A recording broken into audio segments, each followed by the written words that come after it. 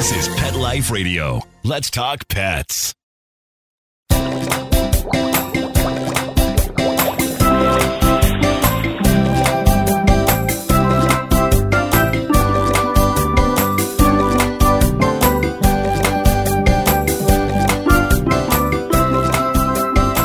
Welcome to Aquarium Mania on Pet Life Radio. I'm your host, Dr. Roy Anong, speaking to you from the University of Florida's Tropical Aquaculture Laboratory. Thanks for joining us. The summer of 2016 saw a major triumph for rising tide conservation with the successful spawning and rearing of Pacific blue tangs at the University of Florida's Tropical Aquaculture Lab. Breeding dory became the headlines and story for news outlets around the world. But commercialization is still in progress, and many other species are also in rising tide sites. Matt DiMaggio and Eric Casiano, two U.S. scientists instrumental in the success of the Pacific Blue Tang Project, continue their efforts to support aquaculture of aquarium species and conservation. Join us as Matt and Eric describe their rising tide research and the excitement of breeding dory. We'll be right back after these messages.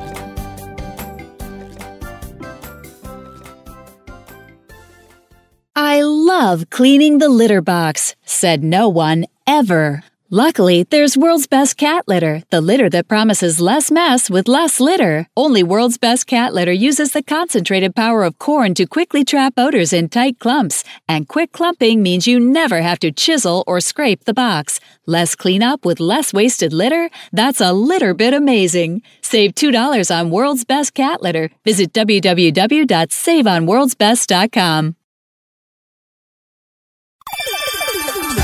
Let's Talk Pets on PetLifeRadio.com.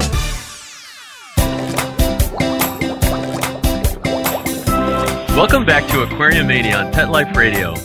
My guests today are Matt DiMaggio and Eric Casiano, aquaculture research scientists based at the University of Florida's Tropical Aquaculture Laboratory. Hi, Matt and Eric. Thanks for joining us today. Hey, Roy. So, I know, Eric, we've talked with you a little before. Matt, you've been here at the Aquaculture Lab a while, but we haven't had the opportunity of doing an interview. So as Eric knows, I kind of like to ask a few personal questions, nothing too personal, but for first one for you, Matt, how did you first get interested in aquarium fish, and can you describe your first tank and your first fish? Sure. I really started out with aquarium fish, as a young kid. My first tank was like a little 3-gallon hexagonal with a goldfish, which I'm sure most kids usually start out with something similar. And then it kind of grew from there. I was always interested in fish, a lot of outdoors, always fishing and by the ocean and the marine environment, so that sort of contributed to my interest. And then worked at a fish hatchery after college, raising trout and salmon. And then from there went on to grad school, and ornamentals and ornamental fish in general provide a real, just abundance. There's so much diversity, so many different species to work with. That's, one of the really attractive things about, aquarium fish to me is there's always something new to learn, a new species to work with. Okay. Well, so tell us a little bit about, I guess, that jump. So what made you decide to go into fish research as a graduate student, and then how did you end up getting here at the Tropical Aquaculture Lab and working with Rising Tide? So I did a general, undergraduate degree in biology, and then from there I did 2.5 years of cancer research following that degree. And then as a logical transition, I went right from cancer to aquaculture. Perfect sense. But again, the fish in general had always been an interest of mine, so I wanted to get a graduate degree and go on for some graduate education. And I ended up at the University of Florida for a master's down in Fort Pierce, doing research on marine bait fish and some ornamentals while I was down there at that time. Stayed on through a PhD. I really liked it. I always knew I wanted to go into a career in academia, work at a university.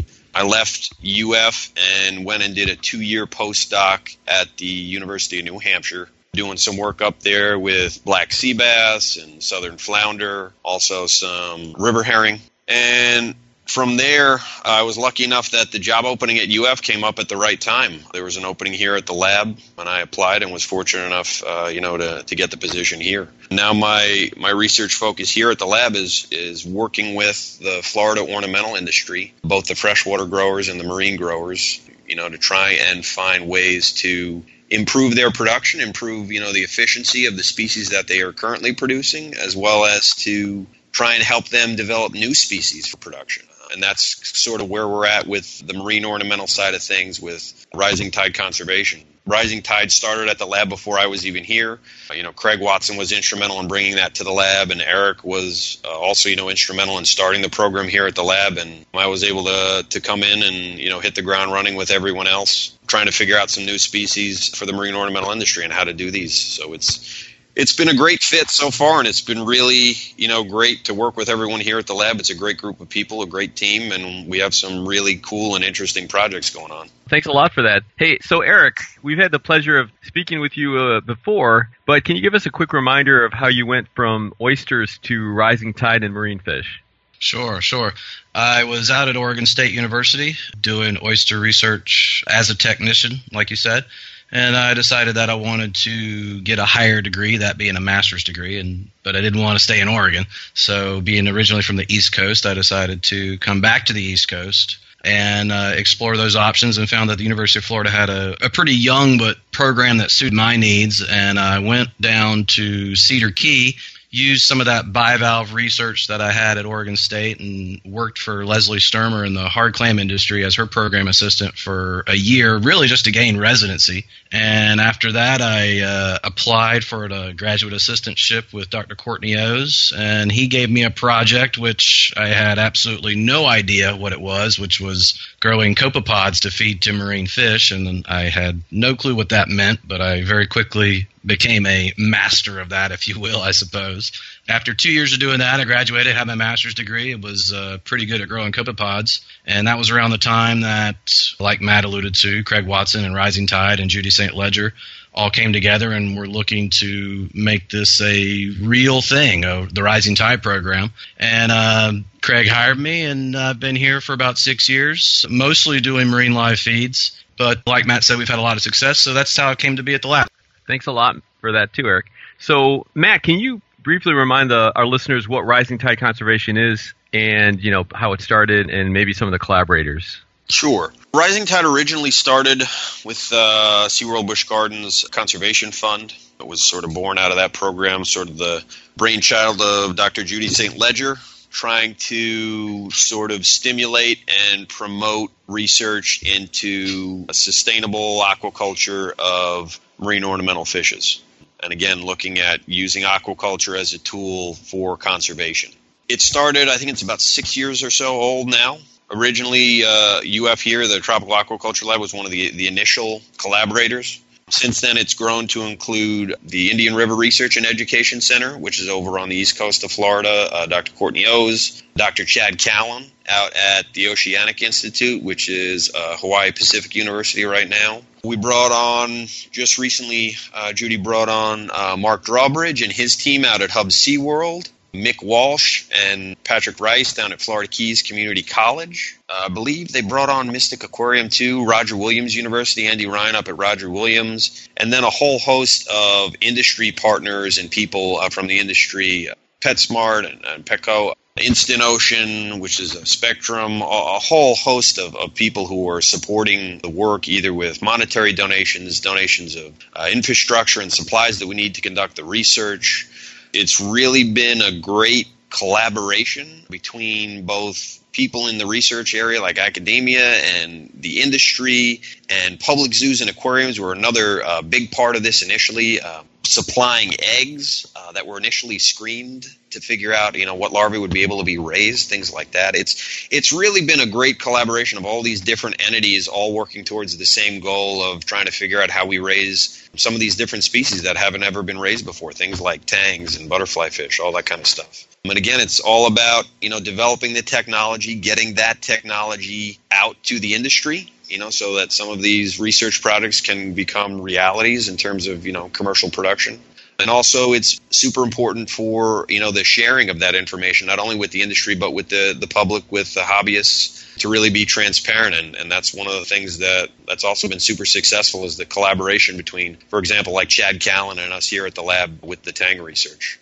There's a website, risingtideconservation.org, where you go visit it. There's a list of stakeholders as far as the research guys are concerned. As Matt alluded to, it's too numerous at this point in time after 6 or 7 years in to really list everybody. It's grown quite a bit, and it's become quite a family effort. So it's a great thing that Judy's done there. So go visit the website, and there's a big list of contributors there. Yeah, and we'll definitely include the website links on your on the bio page. So Eric, let's move on to you then. How were the rising tide species chosen, and can you maybe give us a little bit of the early history of work on the Pacific blue tangs and explain why they're such an important aquarium species to breed? Yeah, sure.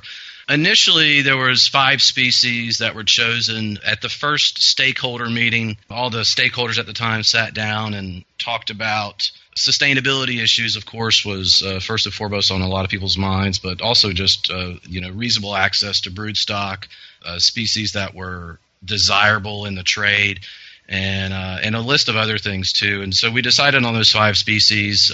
Pacific blue tangs, of course, were one of them. Yellow tangs were another. Bartlett's anthias was one. An angelfish, the emperor angelfish, and the Banggai cardinalfish as well. The Banggais were looked at more for virology issues or virus issues in the trade.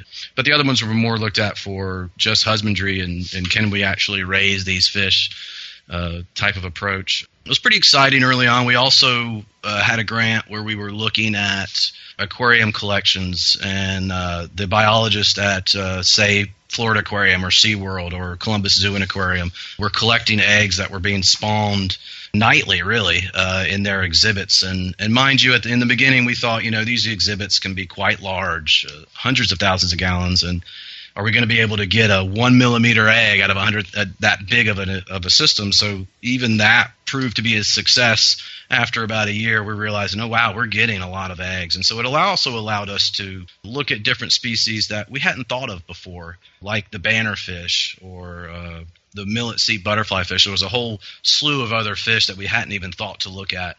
And that was one of those projects where we were sort of a screening process of species to see what was going to be reasonable and what was going to be easy to do. I don't want to say easy, but reasonable to attempt to rear.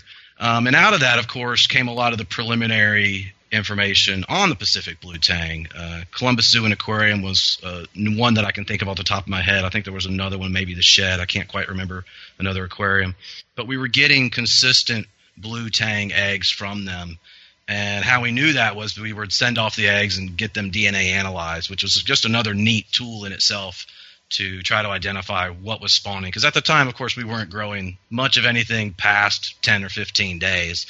And that was just more for husbandry and tank issues. We just didn't have what we needed to grow them. Of course, now we know that. At the time we didn't, which made it fun. A lot of the reasons why we continued to look at the blue tang specifically was it's a heavily imported fish. If you look at Ryan et al., I forget the name of the paper, maybe Matt can remember.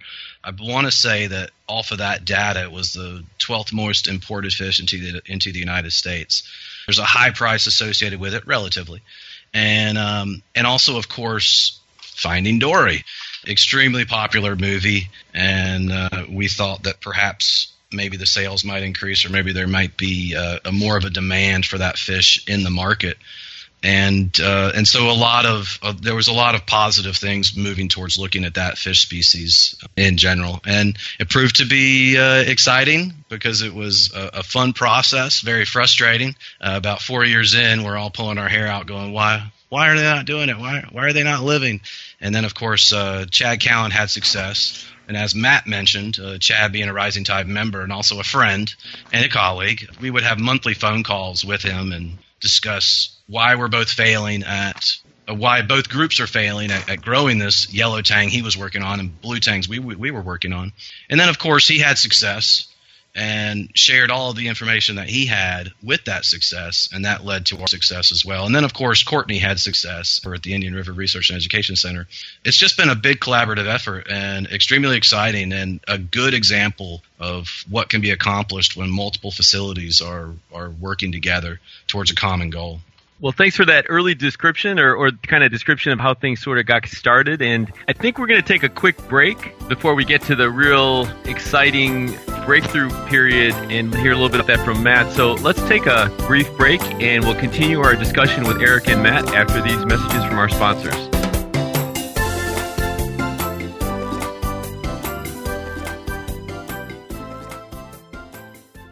Does your dog itch, scratch, stink, or shed like crazy? Come to Dinovite for help. Order a 90-day supply of Dinovite. Dinovite for life. Pick up 2 tubes of Doggo Suds. Get the 3rd tube free. Peppermint, tea tree, lavender, Doggo Sud shampoo. Made with all-natural coconut, jojoba, aloe. Great for healthy skin and soft, shiny coats. But no itchy, harsh chemicals. Lather up, rinse away. Try Doggo Suds. Buy 2, get 1 free. At Dinovite.com. DINOVITE.com.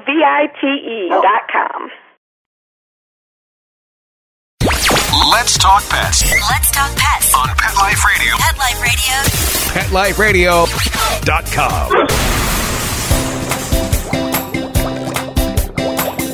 We're back and continuing our conversation with my guests Matt DiMaggio and Eric Casiano, aquaculture scientists working with aquarium species at the University of Florida's Tropical Aquaculture Laboratory. So Eric gave us a really great overview of kind of the start of the Pacific blue tang era, I guess we say. And so Matt, can you give us maybe the more recent history on the tangs, including some more detail into the final month and weeks and week and day? And Eric, feel free to chime in if Matt gets all choked up. Well, we have a lot more to talk about now. If this was a couple years ago, you would have 2 very depressed people on the phone with you.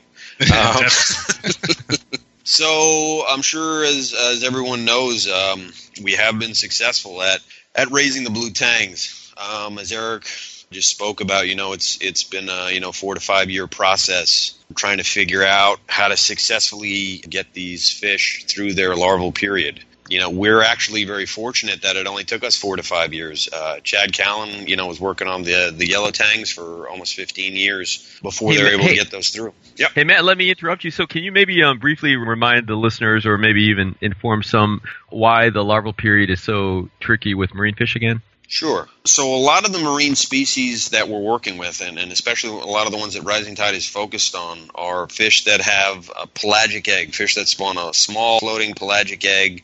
The larvae hatch out. The larvae are commonly referred to as altricial. Essentially, they're really underdeveloped larvae. They don't have a mouth when they're born. They're essentially just a yolk sac and like a vertebral column floating around. And it takes them a couple days, usually 2 or 3 days, before their eyes develop and their mouth opens up and they're ready to feed. And once they feed, they need to, you're looking at a larvae that's generally in the neighborhood of 1.5 to 2 millimeters, when it's going to be eating. What do you feed a fish that's 2 millimeters long? What do you have something that's small enough and also the correct nutritional profile that has all that, the good fatty acids associated with it that's important for larval development. So, one of the things that we focus on is using copepods. That's what Eric did for a long time, was trying to figure out how to raise different species of copepods, produce them in large quantities, because that's really the main feed item for these fish in the wild.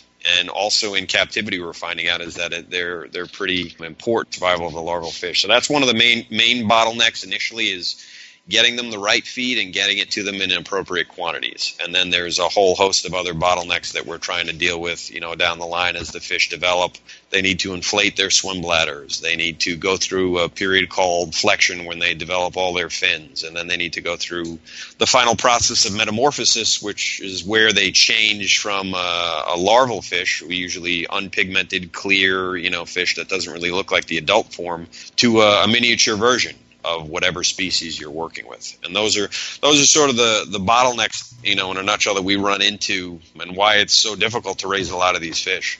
And each species has its own demands, and each species is on its own schedule. They all go through these different changes at different time periods. I want to add to that too, Matt. A lot of the hard work is, of course, the longevity of these larval periods as well.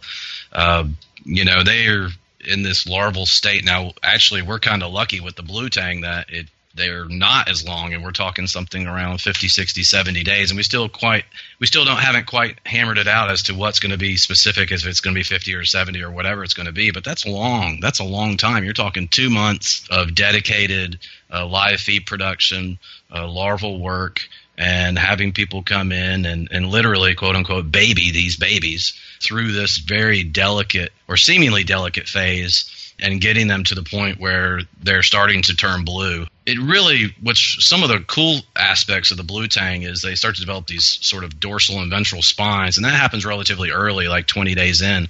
But around 40 days is when they settle, we think, or that's when that big group settled anyway. So they go down to the bottom, but they're still essentially clear at that point in time. They have not turned blue. And you're going home at night and losing sleep because you're worried that a pump is going to fail, or you're not going to have enough Artemia the next day or Copepods the next day, or whatever the food is that the stage of food that you're at that point. And then, of course, once they turn blue, which I think happened at day 50 during the first run, or 55 or something like that, but it happened at day 70 during the second successful run. And then when that coloration starts to come in, as Matt said, it's a whole new set of worries and problems that you're dealing with on a daily basis. So it's just that it's the longevity of that larval period and getting them to settlement. And that is, of course, something that we're trying to remedy to reduce that as much as possible. But a lot of these fish that we're talking about, and of course, like I said, we're lucky with the blue tang. Some of these species could be 100 days long in their larval period.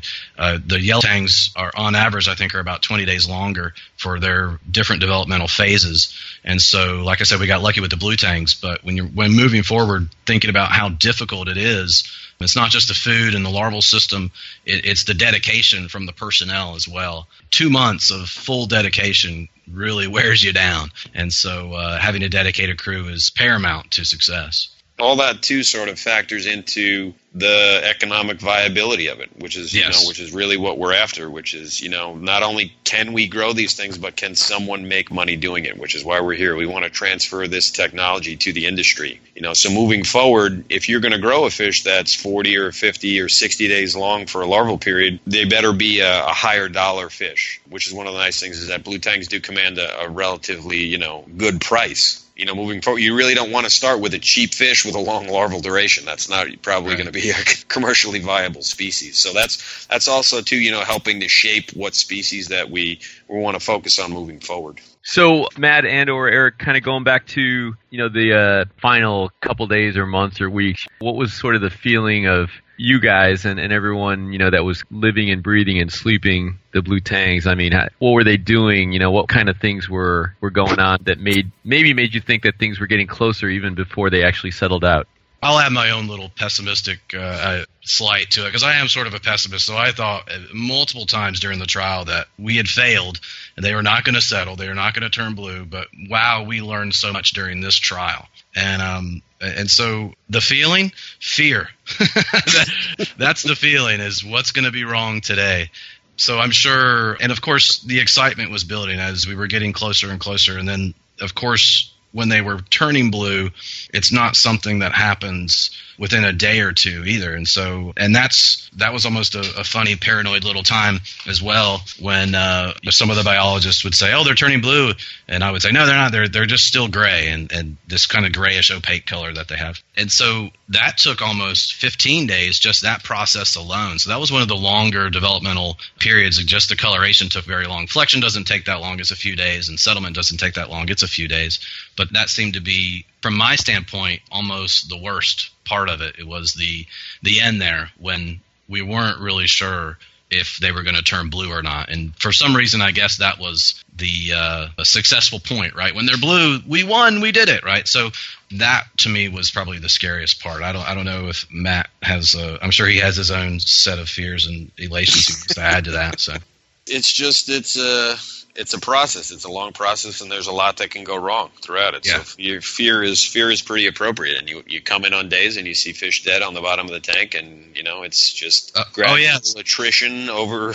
Yeah, that's the other thing. Sorry. So we lose some every day, even when they're big. So yeah, Matt's right, and that's hard. That hurts. That hurts pretty bad. So yeah, sorry, Matt. Go ahead. It was. Something that was, 4 or 5 years in the making. A lot of people had a lot of effort on the fish. So, collaborators and the people working here at the lab. And it was a lot of effort by a lot of people. And the payoff has been great. We did it the one time initially. And since that time, we've been able to do it again. Smaller tanks. We've had another couple batches out to 40, 50 days that should have settled as well. Courtney O's has settled the tanks 2 more times over at his facility. So it's doable now. We know it's a reproducible process, some of the things that we've been able to, sort of tease out. And it's encouraging now. moving forward. We're to the point where we've shown the proof of concept that it is a fish that we can raise, and now it's sort of dialing in the process and trying to make that process more efficient and more cost effective, so that we can have producers come online and start pumping out these fish, in commercial quantities. So, Matt, let's go back to the media. I know since I was here, obviously, as well, that the media really kind of embraced it. And I know you and Eric had a lot of conversations with various outlets. Can you tell us a little bit about that and the rush and the goods and the bads of all of that? Sure. I mean, it definitely helps to have a movie that grosses $1 billion as your sort of, PR. The timing really couldn't have been better. It would have been great if we had these in production and people could have sold them when the movie came out, but we were a little late, with getting there. But still, I mean, the timing was pretty fortuitous. You have a giant movie, so we were contacted by CNN, came down to do interviews to talk about, the process, multiple news stations, the Associated Press. Eric did some interviews with the local news affiliates here, write-ups galore in magazines and papers across the country. I've done interviews with NPR over in Germany. So it really got a lot of traction. And the great thing for me, and I think for the Rising Tide program and for the University of Florida and the Tropical Aquaculture Lab, is it really increased the visibility of the research that we're doing here, and it started the conversation with people of, where do your marine ornamental fish come from? And there are really people who are actually, doing research trying to figure out how to grow these fish. That sort of entered into, pop culture for a moment, where people were like, there's people actually doing research on this and they're being successful. And aquacultured fish, are a viable, option for some species. So that was really one of the great, benefits, I think, to this is having the increased visibility associated, with the research, which is, due to the movie and the popularity of. So that was great. Yeah, I agree. Dory has sort of become almost a mascot for not just marine ornamental aquaculture, but ornamental aquaculture in general.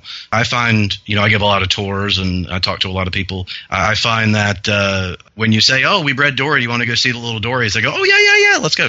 And so that it's really become a great mascot, and something that I think it's hard for mainstream lay people to understand what aquaculture really is, but they understand what Dory is, and then when they see the process, they get a little more interested, and of course then they remember it, and then they remember what they see, remember what we're talking about. So it makes it almost commonplace, really. So it has been quite an eye-opening experience from that standpoint of view as well. And I think you might have mentioned it, but the obviously the conservation side of it with I think that a lot of the species that were chosen had potentially maybe some conservation issues, and I think that the blue tangs were potentially one of them. So, yeah, it's definitely been great. Now, can you guys also maybe talk a little bit about the outreach that you have done through SeaWorld and Busch Gardens at their parks? Sure. Right now, we have a couple videos that are up that are looping both at Busch Gardens and at SeaWorld, covering some of the research that we've done here in the process of raising the tangs, and there's signage and literature out there, again, which is really great for visibility. I mean, at parks where you have hundreds of thousands, if not millions of visitors a year, again, you have that ability to connect with the general public, and also with the younger generation too, who are coming up, and let them know about aquaculture, that aquaculture exists. It's a field, and allow them to connect to the field and marine science in general. I mean, it is, as Eric was saying too, just the Disney movie alone. When I was at Busch Gardens for the opening of the exhibit there, and having all the little kids run up and this is Dory in the tank, and using that as a conduit to introduce kids to marine science and aquaculture. It's really great that we're able to do that. And the collaboration with SeaWorld and Busch Gardens has been spectacular. They've been, a really great supporter and collaborator in all of this research. Yeah, Busch Gardens actually has an exhibit, I believe, where they're housing the blues and the yellows. Is that right? Both of them? Is that true? Yeah, I believe. Yep. Yeah. Does SeaWorld have an exhibit too, or no? Yeah, SeaWorld has a big rising tide exhibit right when you come out of, I believe, that shark exhibit there, with a video alongside of it too. They both have exhibits, so it's really great. So now there is, and you've alluded to, both of you have the additional work. These are not ready to be sold at stores. So maybe if one or both of you can discuss some of the nitty-gritty ongoing studies that still need to be done or that you're working on to kind of get it commercial? One of the bigger bottlenecks that I noticed during the larval period that we address, and probably because it sticks out to me more than anything because I've tended to focus on live feeds in that first feeding phase, was, right after starvation, right when which is day 6, day 7, right when they're almost completely 100% subsiding on external food items in the water as opposed to their yolk sac. We lose easily half the larvae at that point in time. And if we could remedy that situation, then I think we'd have a lot more larvae to work with to identify bottlenecks going forward. I know Matt's particularly interested in flexion. Is that true? Yeah, I mean, you name it. There's the really. bottleneck. Yeah, true. There's a lot of room for improvement right now. We're in the early phases, and what Eric was just saying too. The first big bottleneck that we run into is during those first 7 days. We lose a tremendous amount of larvae, and that's somewhat commonplace for the entire marine. A lot of marine fish, when you're working with aquaculture of marine species, those first 7 days are crucial, and you'll probably lose the most larvae. Your greatest mortality event will be during those first 7 days. And whether that's due to starvation, whether it's due to environmental factors, we still have to tease out. I have some grad students working on that right now, and it's trying to figure out how much feed, how often, do we need algae, do we not need algae, how about the lighting, how about the water, and we have a good base protocol, and now it's playing around with all those factors, the environment, the feed, all those kind of things, and then looking at, how are the larvae survive, how do they grow, and really being able to quantify and measure that so we know what recommendations to make moving forward. Our ultimate goal here is a cookbook. We want a cookbook recipe, how to grow blue tangs A to Z that we can transfer right to the farmers and say, here you go, this is how to do it. And we're at the very beginning stages right now, but it's definitely possible, and we're working hard every day to try and get that recipe completed. And I'm guessing for folks that are wondering, I'm guessing in the wild the success rate is probably not very high either. Yeah, I don't even hazard a guess. You always hear the stats that the survival in the wild is terrible. I would imagine it probably is. We give them the best nutrition we know how and the best environment. But, our first run, we were at about 0.05% survival. We've since bumped that up to, I think, to about 0.5% survival. And even if you're in single digits for survival with marine aquaculture, I usually think that's doing good. If you're at 2, 3, 4%, I'm happy. That sounds horrible to people, but for marine aquaculture, I'm happy to see 3 and 4% survival. That's fine by me. So, Eric, what are some ways that hobbyists can be more responsible and help support efforts in aquaculture and conservation, including, Rising Tide? Yeah, well, Rising Tide, you could always donate to Rising Tide. Like I said, go to the website, get involved, educate yourself, and that's actually the short answer. But having a better understanding of what you're purchasing, what you're supporting, and then supporting those initiatives and spreading that education around. I think that's probably one of the more important aspects of it is, as consumers, supporting aquaculture, of course, I would say that, but also supporting the wild capture fisheries that are doing it right, if you will, and not depleting wild-caught populations. But supporting aquaculture, of course, is going to be the number one goal.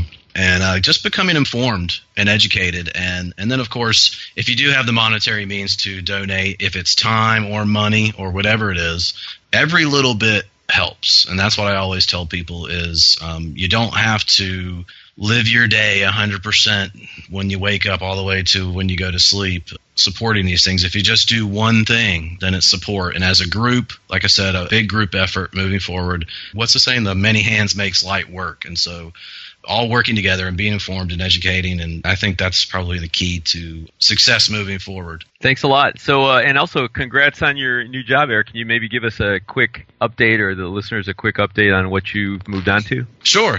I'm still here at the lab, and I still get to bug Matt on a daily basis about what's happening with the blue tang, so that will never stop. I'm completely invested in that. My new position is assistant extension scientist, which I don't even know what that means, but it basically it's an extension agent, and so my new duties sort of include catering to our clientele here, which is ornamental fish farmers, which include freshwater fish farmers, saltwater fish farmers, the ornamental fish industry in general, deciphering some of that academic information, getting that information out to the industry, and then also answering a plethora of questions detailing ornamental aquaculture, but really just general aquaculture as well. So it's really quite wide-ranging, and I'm really happy to be a part of that, taking the expertise that I've had from this project, applying it to areas where it can get to a lot of the farmers and sort of propagate some of these things in a more efficient manner, but also expanding my own expertise and becoming a part of different areas within ornamental aquaculture and continuing to learn and continuing to grow in that respect as well. Great. Well, thanks for that update. And Matt, maybe tell us briefly about some of the other species you and your students are working on. On the marine side of things, we're hyper focused on the blue tangs, just trying to get those in commercial production. But we also have some other projects funded by SeaWorld Busch Gardens, looking at some wrasse species. Right now, I have a grad student, Elizabeth Gruber, who's working on culturing the Melanurus wrasse, which we're having some pretty good success with lately. The yellow chorus wrasse, even though it's not a yellow chorus wrasse, it's actually a Halichoeres chrysis. These are all Halichoeres wrasse species. And we're also trying to work on developing some broodstock of Halichoeres iridis and get these wrasse species in production. The nice thing about the wrasse species we're working with is shorter larval duration, anywhere from 20 to 30 days. So again, we're excited about that. We've been able to settle the Melanurus wrasses now 3-4 times. So those are looking good. And then we always have our ear to the ground. We still have millet sea butterfly fish. We still have some angels that we work with, trying to figure out what's going to make the most sense for the industry. What's going to be, the next thing that's in demand, that's economically viable, that someone can take it and run with it. So we're constantly in contact with all of our stakeholders and with Judy, to see what else we should be developing. But right now, the tangs and the wrasses are definitely at the forefront of what we're doing. I want to add to that too. Sorry, Roy. I want to add to that. We also have a great non-grant funded fish as well, the flame hawk fish, which we've had on site for, a few months. Extremely popular in the trade, a pretty high price associated with it. It's not grant funded at this point in time, but a very intriguing fish. And like I said, extremely popular. And if they start going and breeding, we know we have a pair. So if they start breeding, we could be talking about them next year, maybe. I don't know. But anyway, so. Well, unfortunately, we are out of time. I want to thank our guests, Matt DiMaggio and Eric Cassiano, and our producer, Mark Winter, for making this show possible. Matt and Eric, did you have any final words? I just want to say thank you, Roy, for making Pet Life Radio extremely useful. And I love listening to it, and I hope a lot of other people do too. Well, thanks a lot. You're welcome. I'd like to thank Eric for continuing to bug me even in his new job. I look forward to that, and keep supporting aquaculture. All right. Well, thanks again, you guys, and definitely appreciate all the work you do and all the energy and enthusiasm and animation that you bring to the industry and to everybody you work with. I encourage all of you to visit my Aquarium Mania blog on Pet Life Radio. If you have any questions, comments, or ideas for a show, email me at drroy@petliferadio.com. That's DRROY at petliferadio.com. Until next time, please visit your local aquarium stores, buy more fish, keep your tanks and fish healthy, and support aquaculture and conservation efforts like Rising Tide Conservation. Let's Talk Pets, every week on demand, only on PetLifeRadio.com.